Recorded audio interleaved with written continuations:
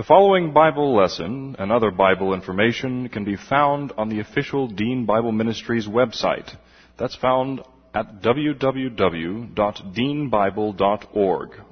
That's www.deanbible.org. Dr. Dean is the pastor of West Houston Bible Church. And now, here's Dr. Dean with the Bible lesson. Trust in the Lord with all your heart and lean not on your own understanding. In all your ways acknowledge Him, and He will direct your paths. Fear thou not, for I am with thee. Be not dismayed, for I am thy God. I will strengthen thee, yea, I will help thee. Yea, I will uphold thee with the right hand of my righteousness. They that wait upon the Lord will mount up with wings as eagles. They shall run and not grow weary. They shall walk and not faint. Be anxious for nothing, but in everything by prayer and supplication with thanksgiving let your requests be made known unto God. And the peace of God, which surpasses all comprehension, shall defend your hearts and minds in Christ Jesus. Thou wilt keep him in perfect peace, whose mind is stayed on thee, because he trusteth in thee. For the word of God is alive and powerful, sharper than any two-edged sword, piercing even to the dividing asunder the soul and the spirit, and the joints and the marrow, and is a discerner of the thoughts and intents of the heart. Let's open God's Word this morning to Galatians chapter 4. Galatians chapter 4, verse 7.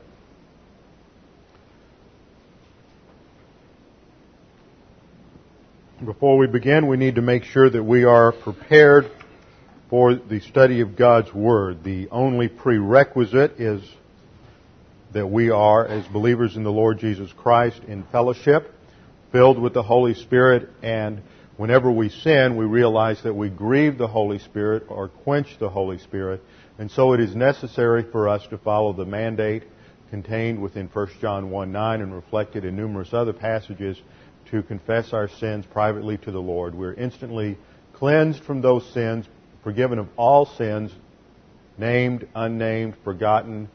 Every sin is forgiven at that point, and we are restored to fellowship. Let's bow our heads in prayer. A few moments of silent prayer, and then we'll begin.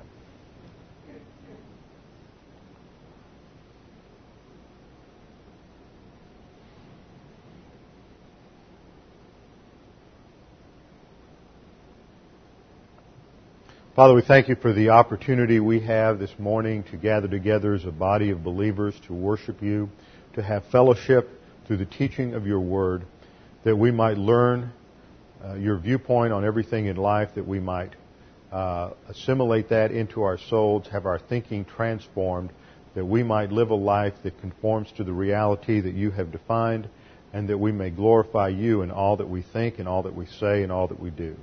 Now, as we study your word, we pray that we would be receptive to it, that we would be alert and have the concentration necessary to study your word this morning.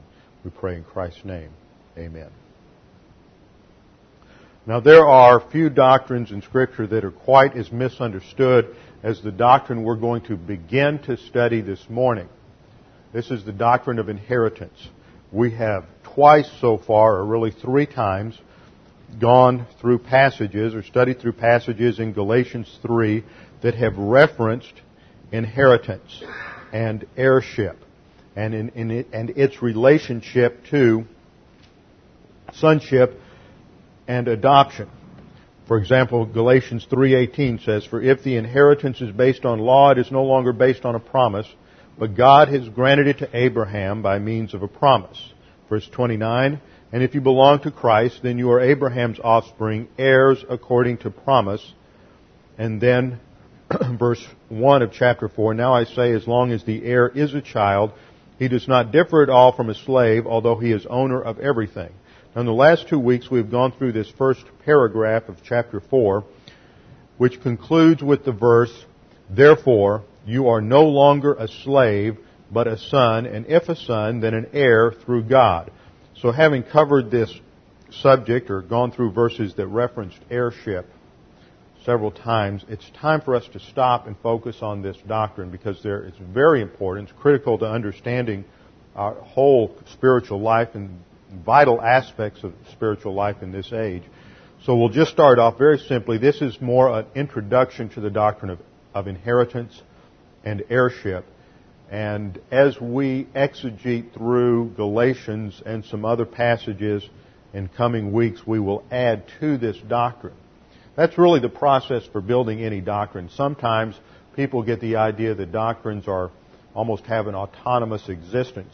But what you do is you compare Scripture with Scripture, and in that comparison of Scripture, something taught, one facet of a doctrine taught in this passage, then another facet is taught in another passage. And as you go through those passages, comparing Scripture with Scripture, you learn and derive different aspects and different principles from different passages, and then you collect them together and categorize them and develop a doctrine. But you always have to be careful that your doctrine or your theology is always derived from exegesis. Exegesis rules. And that develops your doctrine. And sometimes when you have passages that seem somewhat fuzzy or a little confusing, then you go back and you can take known passages and clear passages and you use those to interpret the unclear passages. And too often we forget and we start developing doctrines and we get to a point where we're so adept at developing these wonderful 20, 30-point doctrines that we get a little bit far removed from the passages that anchor them to the revelation of God. So we're going to start here, raise some issues, focus on it, and see how it relates to the subject that Paul is addressing, which is legalism in Galatia, one of the greatest enemies to grace and to the spiritual life is legalism. Why is it that Paul keeps coming back to this subject of inheritance? Well, let's start off with point number 1, vocabulary words. What is the Greek here, and how does that help us understand inheritance? The noun is kleronomos. Looks like this in the Greek. K-L-E-R-O-N-O-M-O-S. And the verb is kleronomeo.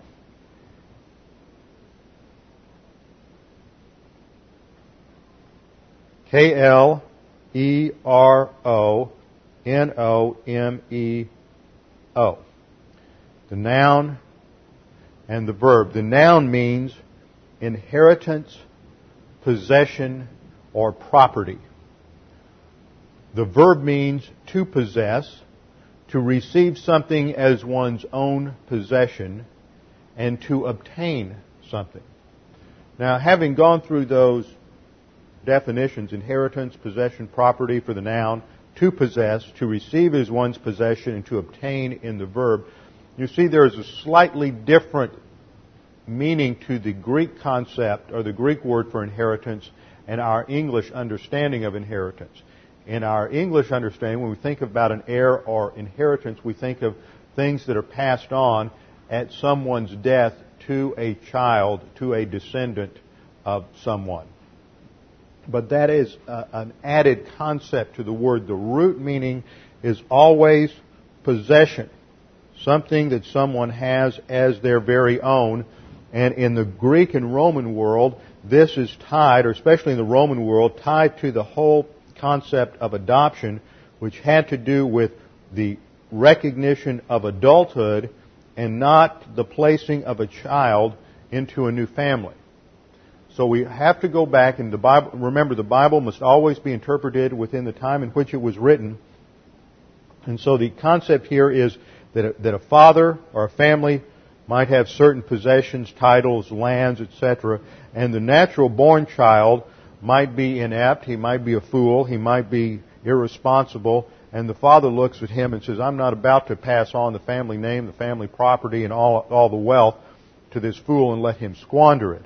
So I have a slave, or there is someone else that I have become close to, and I'm going to adopt them as in my adult son, a huios in the Greek, as my adult son, and they will be the designated heir. And this would happen usually at the age of 14. And in the practice at that time, there was the payment. If it was not the natural child, there was the symbolic payment of a price, which is analogous to redemption. So the Apostle Paul, under the leadership of God the Holy Spirit in writing Scripture, takes this cultural analogy in order to teach critical principles about how God makes an unbeliever a part of the family, and all that we have in terms of our inheritance possessions and spiritual assets as believers in the Lord Jesus Christ. So we start by understanding kleronomeo as to possess or to receive as one's possession. Now, an inheritance can be a birthright in the Scriptures, which one enters by virtue of sonship.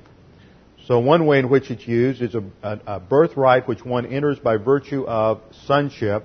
This is found in Galatians chapter 4:30, which we will come to in a few weeks, and also Hebrews 1:4, in talking about Christ as the heir of creation. Secondly, it can refer to property that is received as a gift in contrast to something that's given as a reward. Property that's received as a gift in contrast to a reward, Hebrews 1:14 and Hebrews 6:12.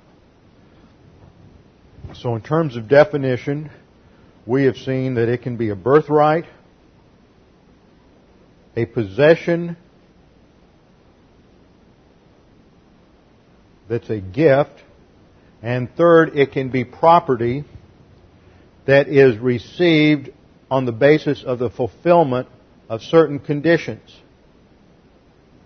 Property received once certain conditions have been met, and in terms of certain obedience to those conditions. And then fourth, it can be a reward based on meeting certain conditions and following certain activities. So the Bible sees inheritance in 4 different ways. A birthright, property as a gift, property based on obedience, property as a reward. Property received as a gift is Hebrews 1:14 and 6:12. Property based on certain conditions of obedience would be 1 Peter 3:9.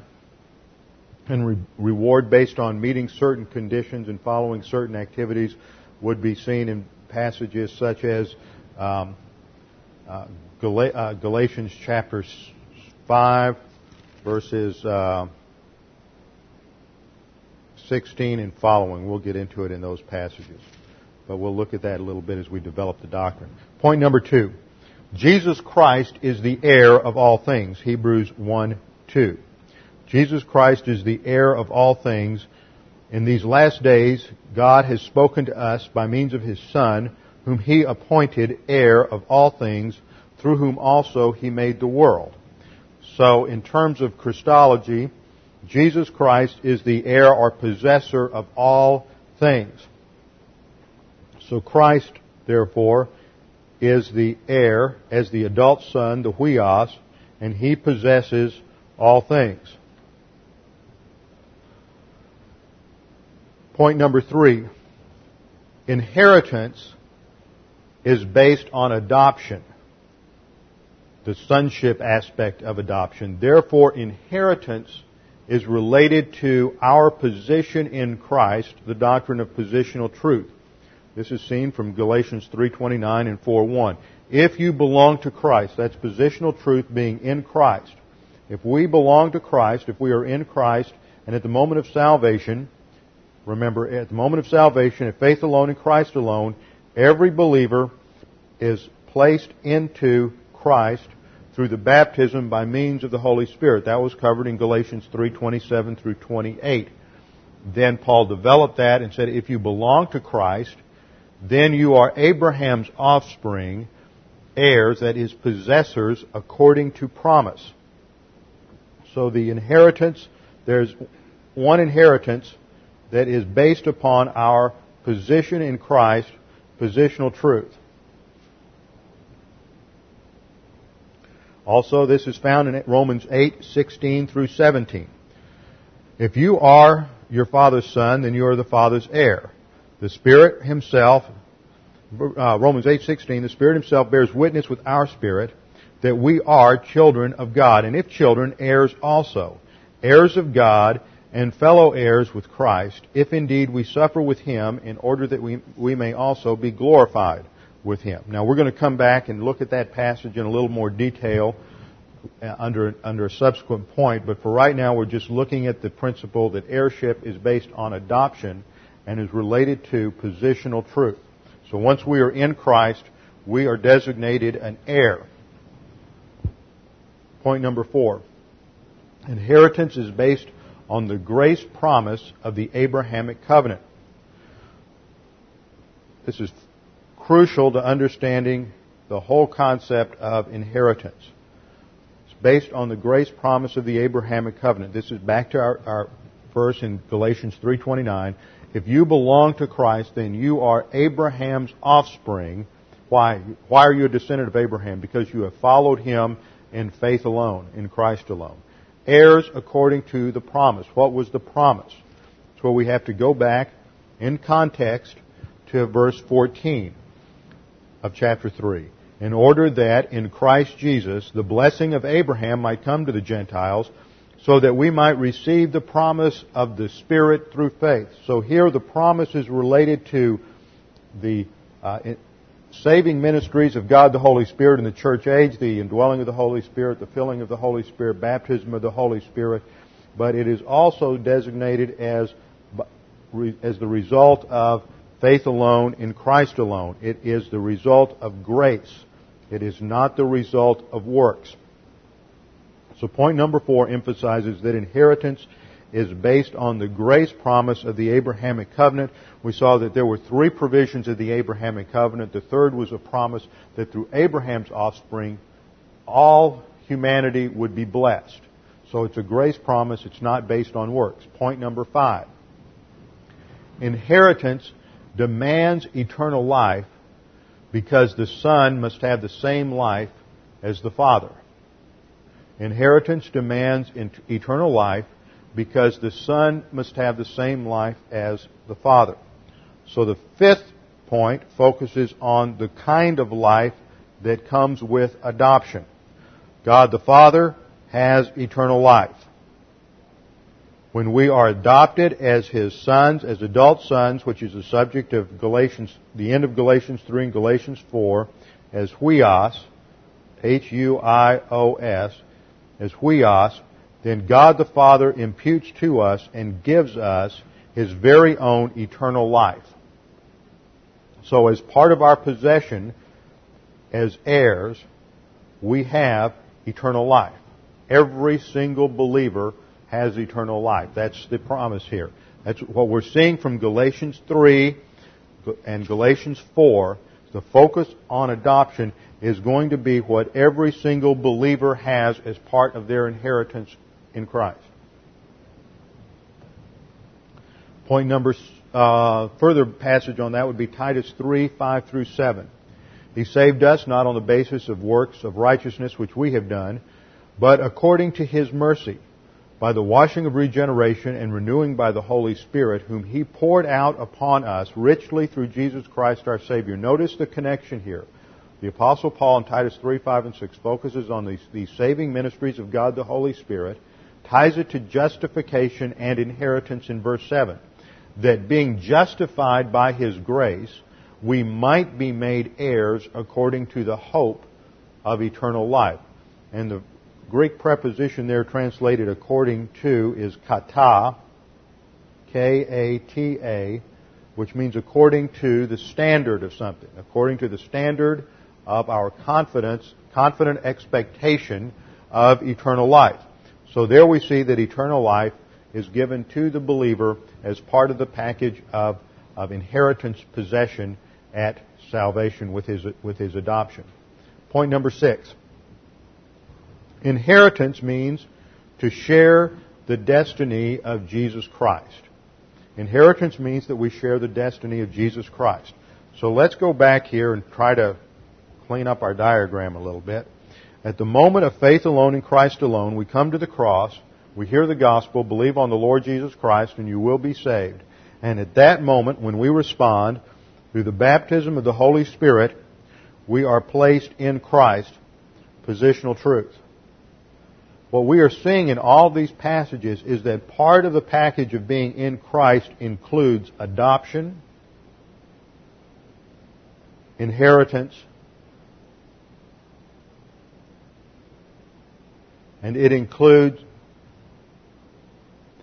destiny. We share the same destiny with Christ. Also includes skip eternal life. It includes eternal life. Here we're focusing on the destiny aspect. Christ has an eternal destiny, and we share it by virtue of our election in Christ. Ephesians 1:11. Also we have obtained an inheritance, having been predestined according to His purpose, who works all things after the counsel of His will. Predestined is one of those red flag words that always causes a lot of consternation and confusion, and all it means is to predestine, that God determines our destiny beforehand. And our destiny is to share the destiny of Jesus Christ in His glory in eternity, in the kingdom and in heaven for eternity. So we are destined ahead of time. Anyone who believes in Jesus Christ and has faith alone in Christ alone will share that same destiny. 1 Peter 1:3, Blessed be the God and Father of our Lord Jesus Christ, who according to His great mercy has caused us to be born again to a living hope. This is that confident expectation that we have. Our hope focuses on the future, which is our destiny. Point number 7. Inheritance is both a present reality and a future possession. This is where we start getting into some of the more technical, confusing aspects of this doctrine. When you look at various passages in the Scripture that talk about inheritance or heirship, they may be focusing on a present reality, or that passage may be focusing on one facet of the future possession. So you have to say, which is in view here? Inheritance is presented in Scripture as both a present reality and a future possession. We have the present reality. Right now we are adopted. We have an inheritance that we have right now. We have eternal life. We share the destiny of Christ. But this destiny starts bringing in the future idea, that there is a future aspect to this inheritance. 1 Peter 1:4-5 focuses on it. Also Ephesians 1:13-14. In Him, that is, in Christ, you also, after listening to the message of truth, the gospel of your salvation, having also believed, you were sealed in Him with the Holy Spirit of promise. So another aspect of our possession in Christ is the sealing of God the Holy Spirit, which relates to the doctrine of eternal security.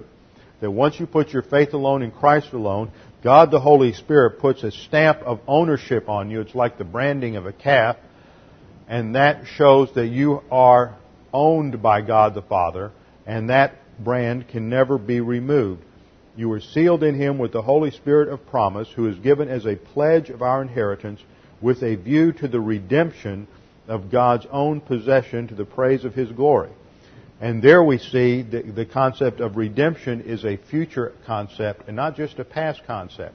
Christ died on the cross. When He went to the cross, for 3 hours on the cross, when everything was in darkness, God the Father poured out upon Jesus Christ all the sins of humanity, and He paid the penalty. He who knew no sin became sin for us. He paid the penalty as our substitute in our place, so that was paid in full. Now, that's a past act. But in this passage, and in some passages, it looks to redemption as a future act. And in that sense, we're talking about the fulfillment of redemption in the same sense that we talk about 3 phases of salvation. Phase 1 salvation, we are saved from the penalty of sin. Phase 2, we're saved from the power of sin. And in phase 3, we're saved from the presence of sin. This is when redemption is fully realized and accomplished. Is when it reaches the goal of bringing many sons into glory, and we are absent from the body, face to face with the Lord, and no longer have a sin nature, and are living in final sanctification, which is in heaven. So even redemption is a term that has different nuances, both a past nuance and a future nuance. So point number 7 was, inheritance is both a present reality and a future possession. 1 Peter 1:4-5, Ephesians 1:11, 1:13, and 1:14. Point number 8. Inheritance means eternal security. An inheritance that is undefiled. We have just seen this in the concept of the sealing ministry of the Holy Spirit in Ephesians 1:13 through 14, and it is reiterated in 1 Peter 1:4 through 5. To obtain an inheritance which is imperishable. That means it can't be destroyed. It's incorruptible. We have it forever. That inheritance is given to us at the moment of salvation. It becomes our possession at the moment of salvation. It is imperishable and undefiled and will not fade away. And then we see the phrase that brings that future aspect to it. It is reserved in heaven for you. Now this also applies to what I call contingency blessings in eternity. It's part of that inheritance package. There's two divisions. I'm not going to develop these a lot this morning, but we'll get into it in future developments of the doctrine. Contingency blessings in time and contingency blessings in eternity.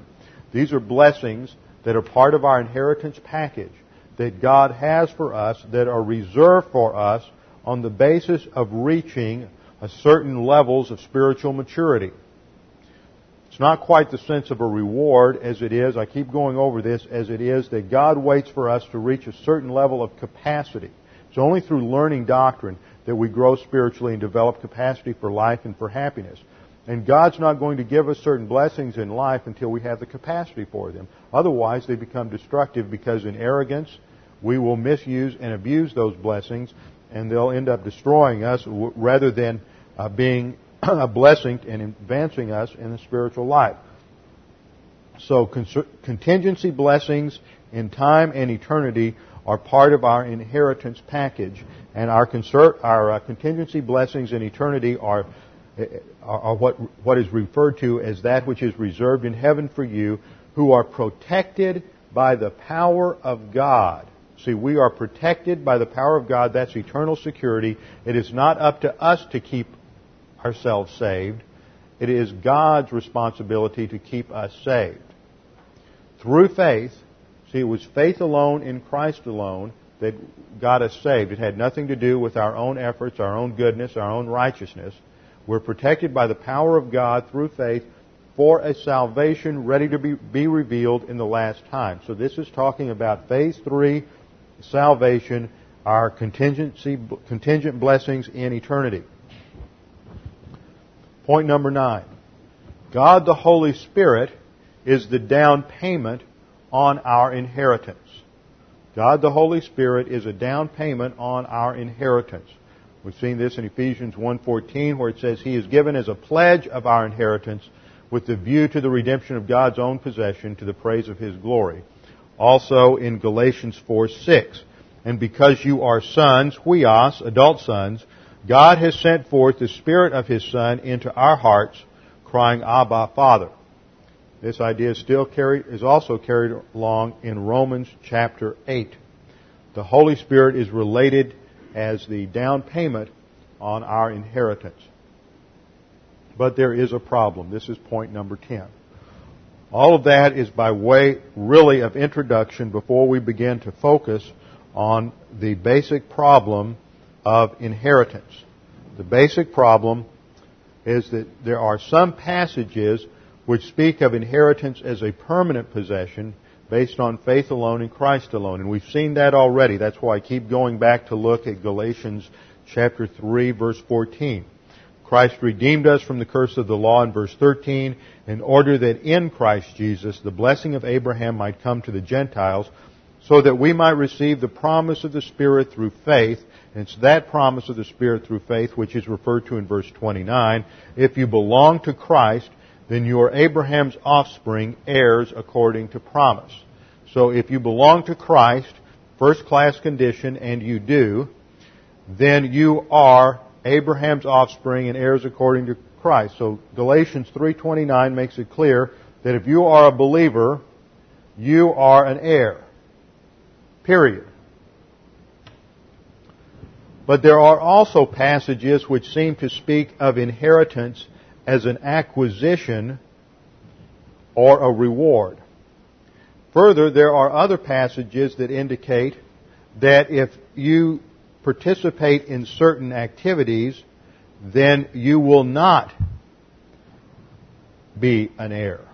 For example, in the discussion of the works of the flesh, the deeds of the flesh, in Galatians 5:19 through 21, it says, "Now the deeds of the flesh are evident, which are immorality, impurity, sensuality, idolatry, sorcery, enmities, strife, jealousy, outbursts of anger, disputes, dissensions, factions, envying, drunkenness, carousing, and things like this." This is not an exclusive list. There are many other sins that can be listed. In fact, all sins fit into this category.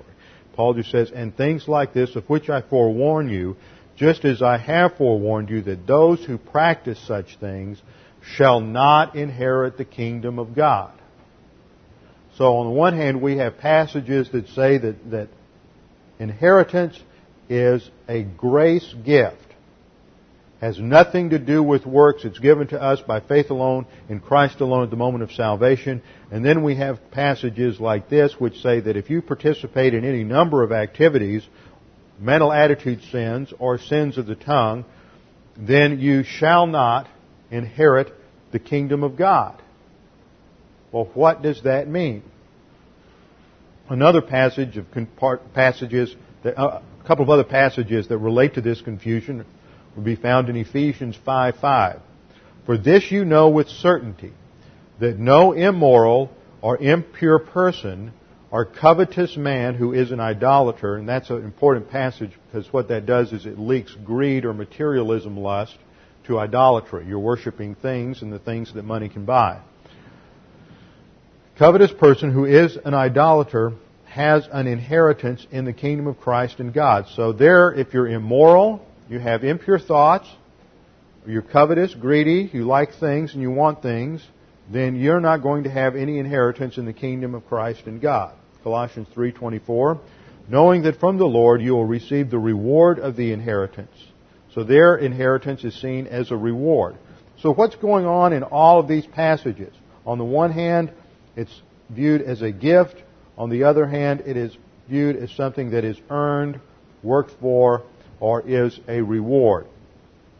What do we do with these passages? Now I want you to think about a couple of things here. Let's look at one other problem passage just so we keep it in mind. We'll come back and look at them in a little more detail, but I want you to be aware of the problem because at some point or another you're going to be witnessing to somebody, or you're going to be involved in a discussion with some other Christian, and they're going to tell you, look, if you do any of these activities, see, they're legalists and they're focused on external activities or sins, they don't realize that every sin's paid for. They're going to go to these passages and say, look, if you do these things, you can't be saved. Do you not know that 1 Corinthians 6:9 says, "Do you not know that the unrighteous shall not inherit the kingdom of God? Do not be deceived. Neither fornicators, nor idolaters, nor adulterers, nor effeminate, nor homosexuals,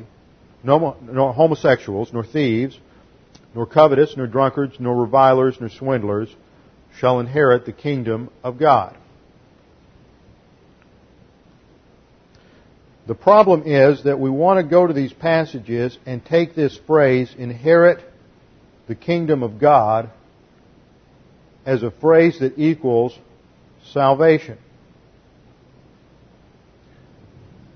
Now, if inheriting the kingdom means being saved or having eternal life, then that immediately means that you should not have any sort of jail ministry whatsoever.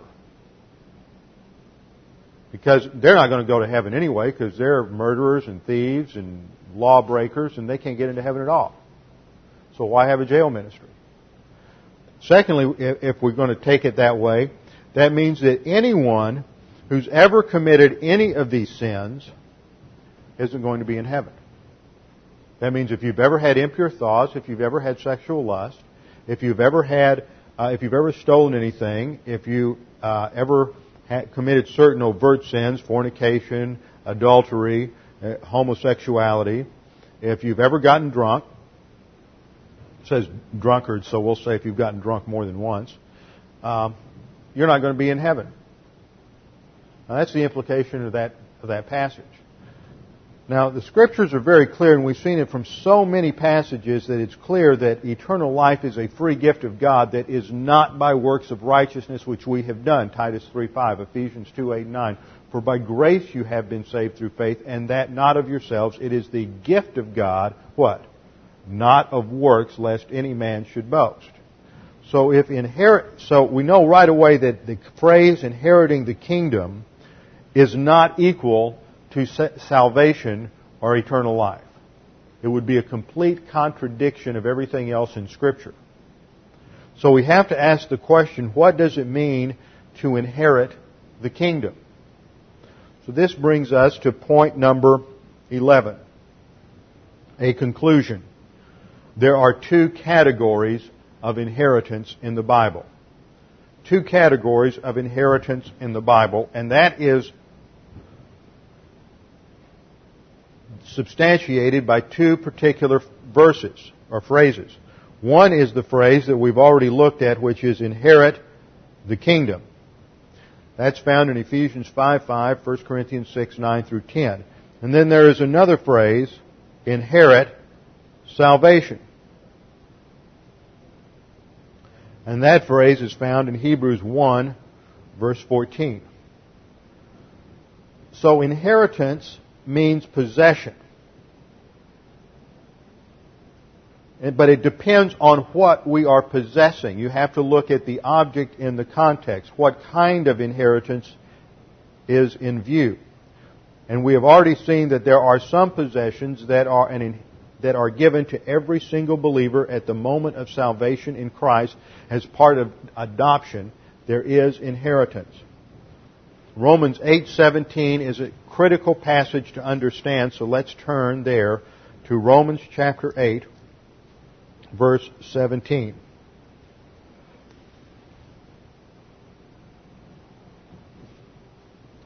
Now this passage is talking about believers.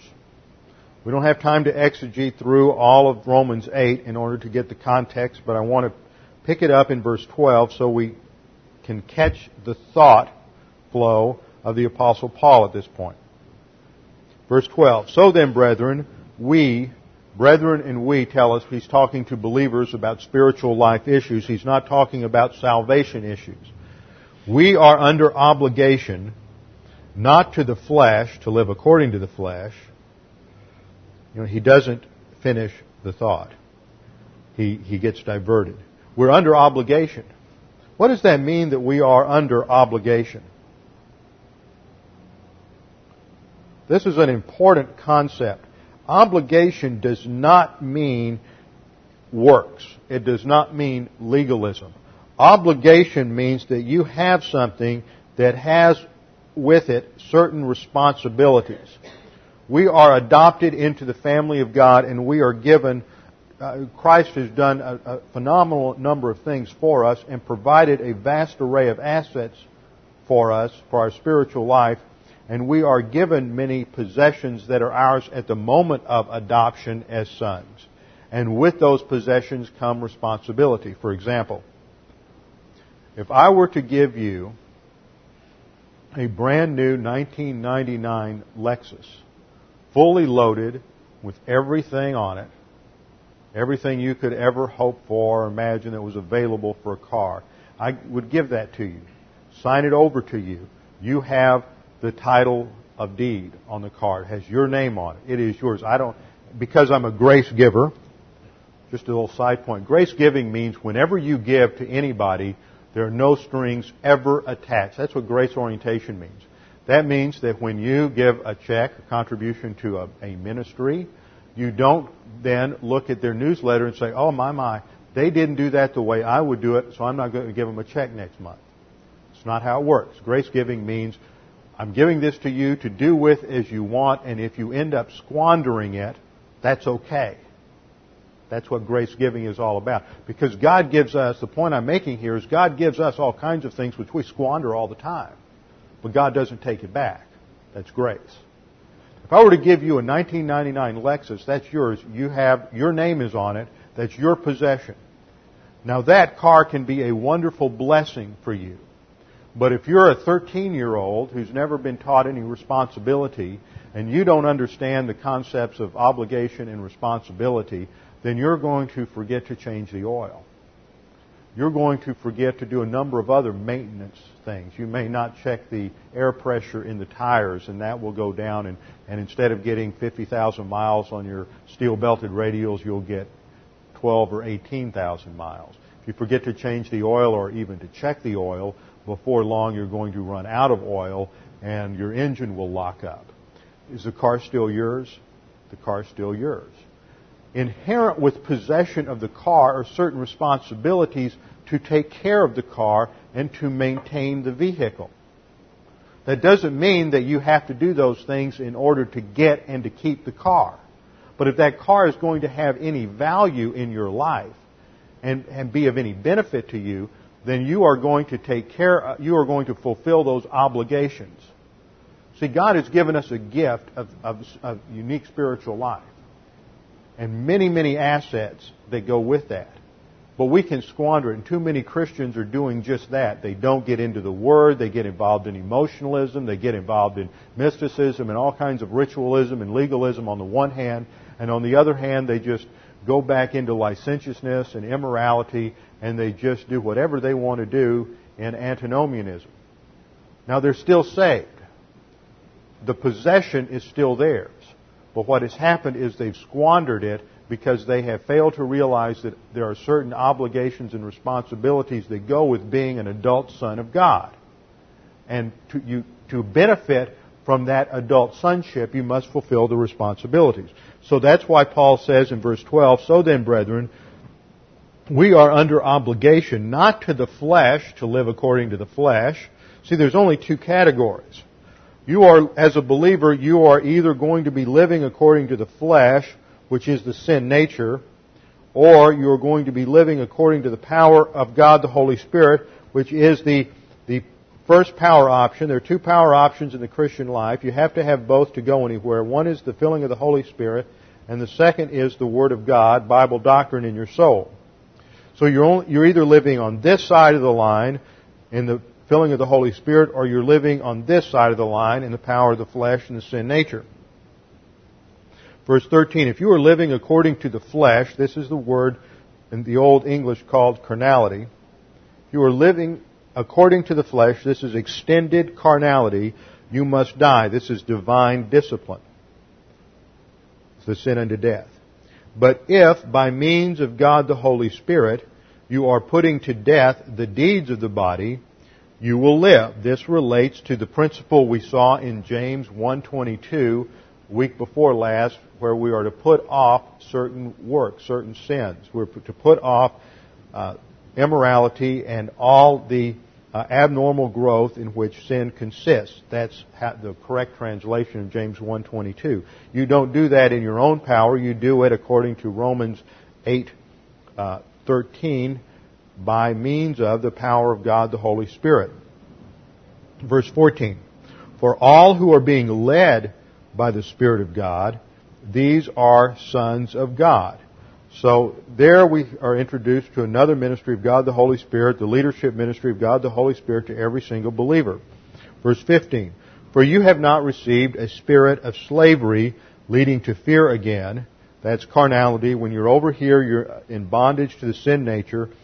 We've been freed from that. We'll get into the doctrine of spiritual freedom in Galatians chapter 5. You have not received a spirit of slavery leading to fear again, but you have received a spirit of adoption as sons, by which we cry out, Abba, Father. Now, haven't we seen that already in Galatians 3:6? This is part of the ministry of God, the Holy Spirit, given to every believer at the moment of salvation. Verse 16, the Spirit Himself bears witness with our spirit that we are children of God, and if children, heirs also. Now, at that point, we can follow the logic of his argument that if you have put your faith alone in Christ alone, you receive the Holy Spirit and you receive adoption as sons, verse 15 and verse 16. If you have adoption as sons, you are a child of God. Here it's the Greek word tekna. You are a child of God. And if you are a child of God, you are also an heir. So at this point, we're still talking about inheritance that is a free gift to every believer as part of the package of being adopted as a son of God at the moment of salvation. Our positional reality. If children, heirs also, heirs of God. Now this is a technical term. The inheritance that we are given at salvation is for every believer as part of that package, that grace promise package that comes from the Abrahamic covenant, the new covenant, that is ours in Christ at the moment of salvation.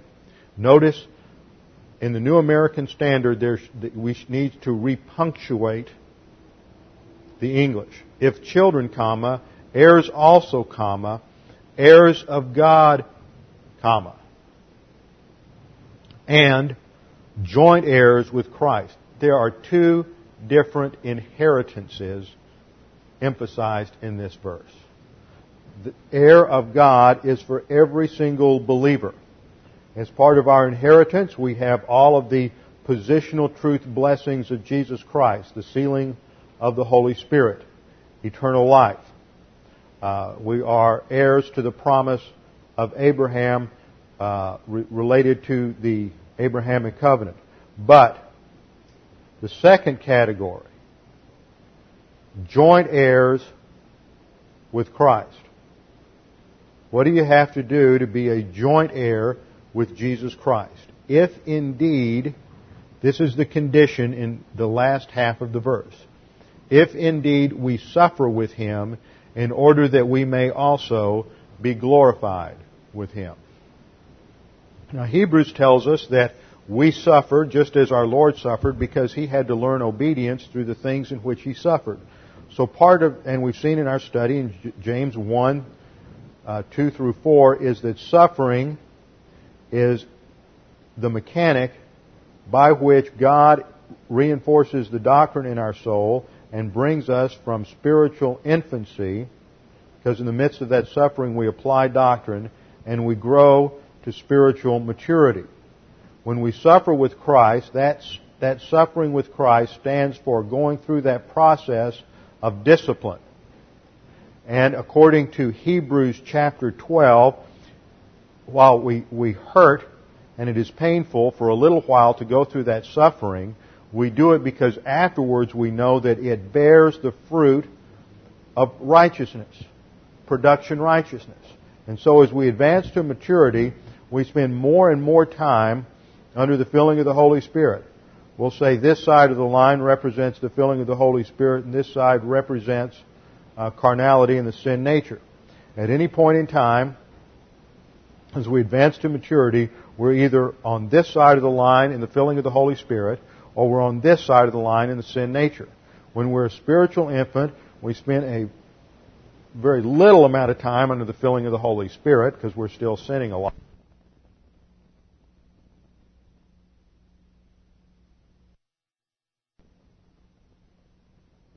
Apply it, and maximum amount of time under the control of the sin nature. And as we advance, at any point in time, we're either under the filling of the Holy Spirit or under the sin nature. But as we advance more and more towards spiritual maturity, we will spend more and more time under the filling of the Holy Spirit and less time controlled by the sin nature. This is the basis there. What happens on this side of the line under the filling of the Holy Spirit, that's where we have the production of divine good, which becomes the basis for eternal reward. This is the fruit of righteousness, the production of righteousness, wherein the Holy Spirit also produces the fruit of the Spirit and the character of Jesus Christ. So, there are two kinds of inheritance, two kinds of heirship. Inheriting the kingdom and inheriting salvation. Inheriting salvation has to do with having eternal life and those blessings that every believer equally possesses from the moment of salvation. But inheriting the kingdom is a different category. Inheriting the kingdom has to do with ruling and reigning with Jesus Christ in His kingdom. It has to do with owning the kingdom and possessing the kingdom. Those who are heirs of the kingdom are the spiritual aristocracy in eternity. But we see that there are going to be many believers who, because they never learn any doctrine or never apply any doctrine, spend most of their lives under the control of the sin nature. They never deal with the sin in their life. They never advance to spiritual adulthood. And the result is they are disqualified from inheriting the kingdom. They still have eternal salvation. They'll still spend eternity in heaven, but they will not rule and reign with Christ, and they will not own or possess the kingdom. They will be classified as those who lose rewards at the judgment seat of Christ. We see this in 1 Corinthians chapter 3, verses 12 through 17, or 12 through 15. Now, if any man builds upon the foundation with gold, silver, precious stones, that's divine good. Wood, hay, straw, that's human good. We all have a mix of divine good and human good in our lives.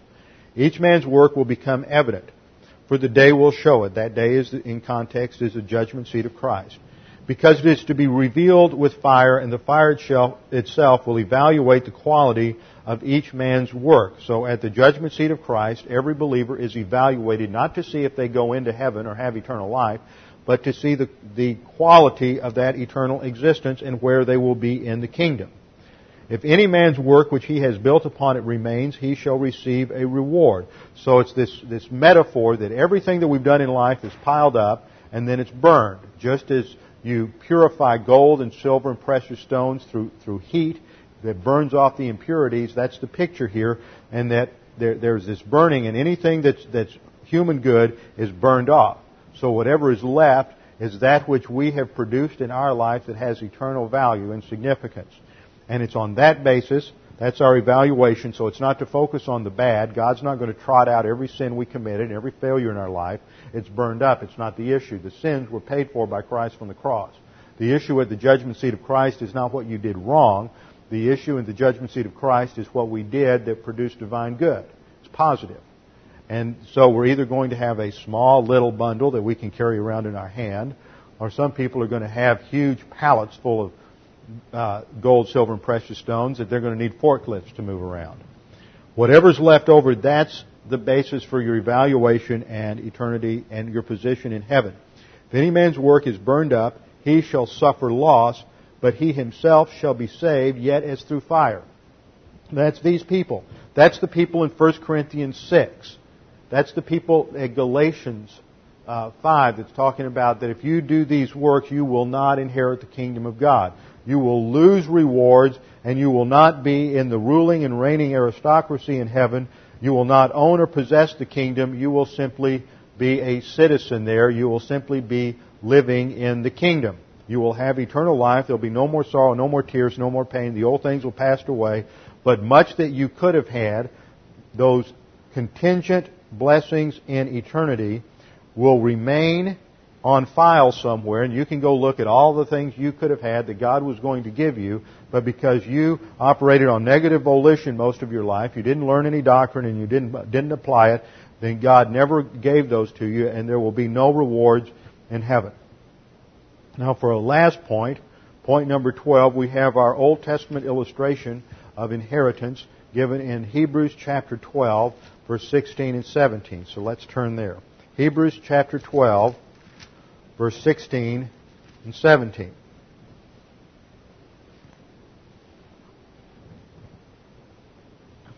Let's get the context because it's important. We have an overriding mandate, a general mandate for the spiritual life given in verse 14. Pursue peace with all men and the sanctification without which no one will see the Lord. That's spiritual growth. See to it that no one comes short of the grace of God. That doesn't mean lose your salvation. That means not to display grace orientation in life and to move back into legalism. See to it that no one comes short of the grace of God, that no root of bitterness springing up causes trouble, and by it many be defiled. That there be no immoral or godless person like Esau, who sold his own birthright, that's his inheritance, who sold his own birthright for a single meal. Now, what happened here? Well, in the Old Testament, you have the story about Jacob and Esau, who were twins. They were the sons of Isaac. At one point, when Esau was out, he'd been out hunting. Esau was an outdoorsman. He liked to hunt and fish and backpack and hike and go all over the wilderness of Judea and explore everything. And Jacob was more of a homebody and a little more domesticated and domestic in his interests. And Esau had been out hunting, and he came back, and Jacob was in fixing dinner. He was fixing a mess of pottage, the old King James says, which was a lentil soup. And as Esau came in the door, he hadn't eaten for a couple of days, and he was famished. And he smelled this wonderful lentil soup cooking on the stove, and he said, "Well, I'd sure like some of that." Well, Jacob said, "I'm not going to give it to you. This is my supper." Esau said, "No, I'm really hungry. What will you take for it? I'll pay you well." Jacob said, "The only way you're going to get anything to eat from me is if you sell me your inheritance." So Esau sold him his inheritance for a bowl of soup. And that meant that when it came time later for the two sons to inherit from the father Isaac, that the inheritance went to the younger son, Jacob, instead of the older son, Esau. So Esau gave up all of his inheritance rights, the possession, the lands, the herds, the flocks, everything that would have been his by right as the eldest son. He gave that up for a bowl of soup. Trouble is, a lot of believers are giving up their inheritance rights and position and possessions in Jesus Christ for a bowl of soup. And that's the problem with the Galatian believers. And that's why Paul is being so harsh with them in Galatia. The bowl of soup is legalism.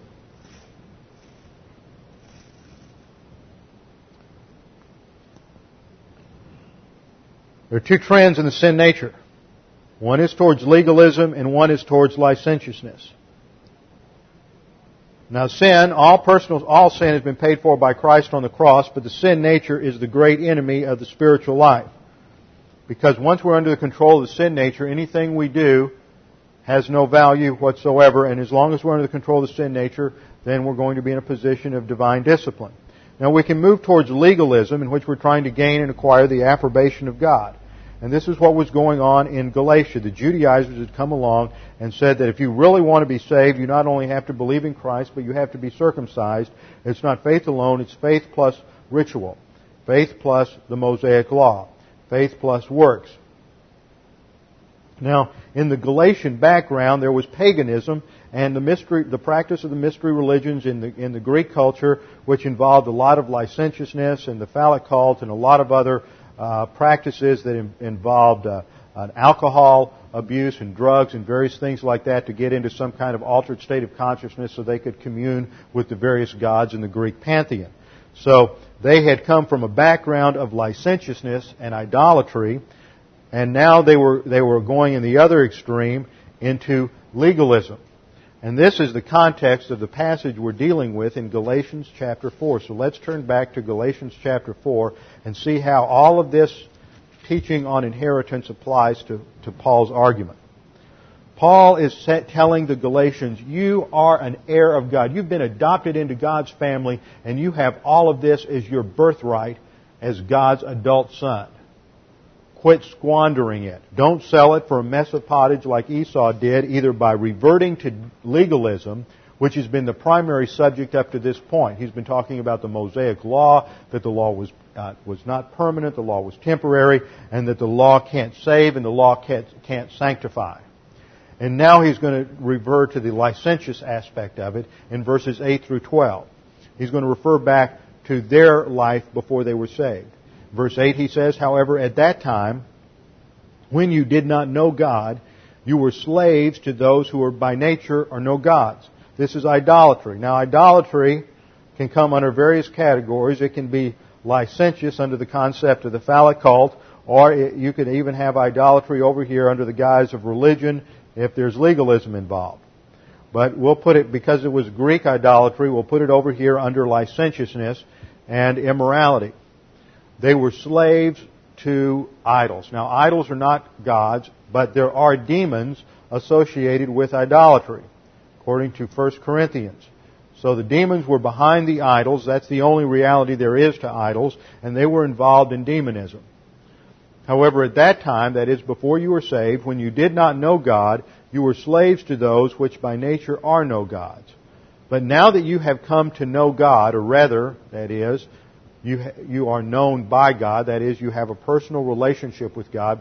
He looks at it from both the human perspective, which is to come to know God by faith alone in Christ alone, and to be known by God when God knows you as His adult son and adopted into His family.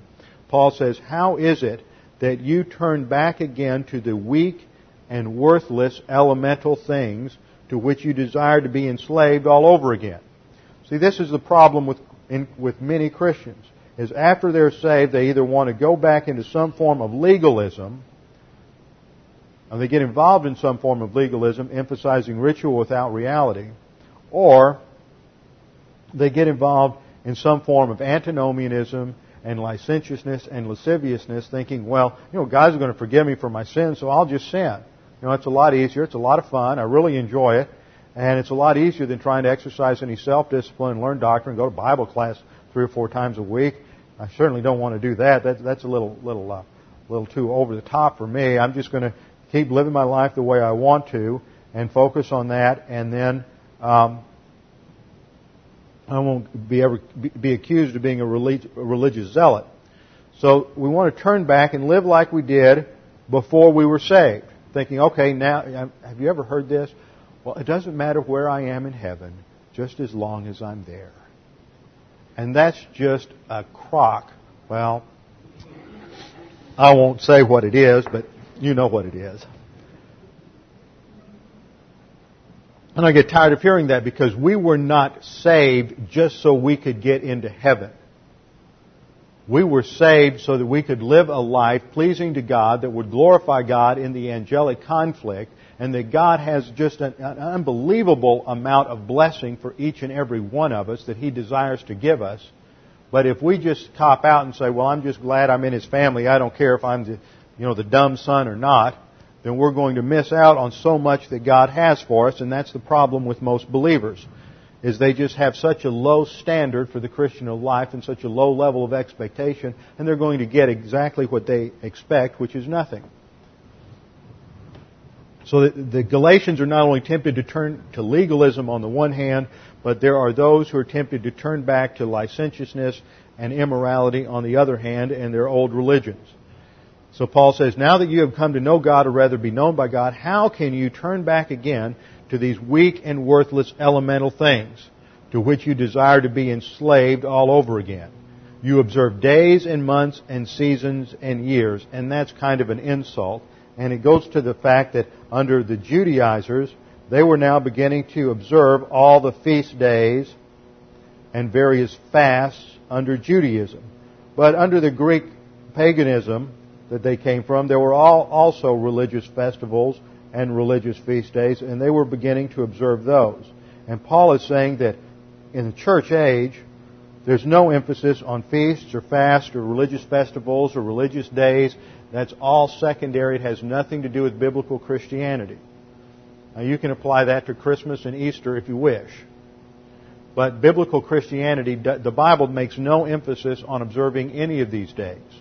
In fact, Easter was the worship of Easter, or our remembrance of Easter, was a major problem in the early church for years. Some people wanted to observe it on a Sunday. Some wanted to observe it on the exact date. And when we come to Easter and we observe the resurrection, which is a good thing to remember, but we remember that every Sunday. But when we focus on the resurrection at Easter, that day's not the day that the Lord rose from the grave. We don't know exactly. We know when it was that year, but we don't know necessarily today. The same thing with His birth. We don't know.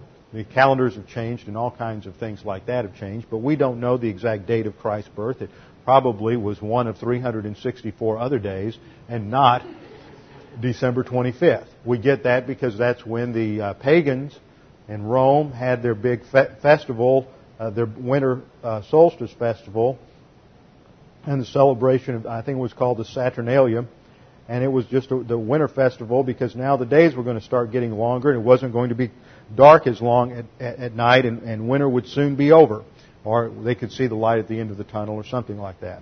So that's where we end up. We're having a celebration on December 25th. It has its roots back in the ancient pagan practices.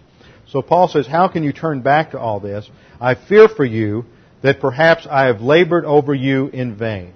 And it's not that they're losing their salvation, but that they're saved, they're just going to give up, like Esau did. They're going to give up all that they have as part of their birthright and their adoption in Christ, and will forfeit all of their inheritance rights, and they will end up at the judgment seat of Christ with nothing.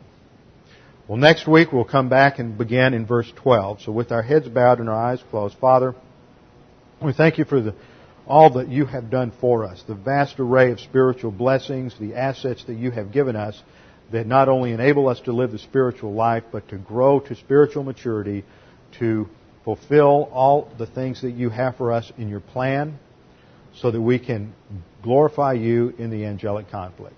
Father, I pray that we might be mindful of the fact that we have been given these great privileges as part of our adoption, and that we would not squander our birthright, but we would use it realize our obligations and our responsibilities to grow to spiritual maturity, that we might use these in our lives, that we might glorify you and not be failures in the spiritual life. We pray this in the name of Christ our Savior. Amen.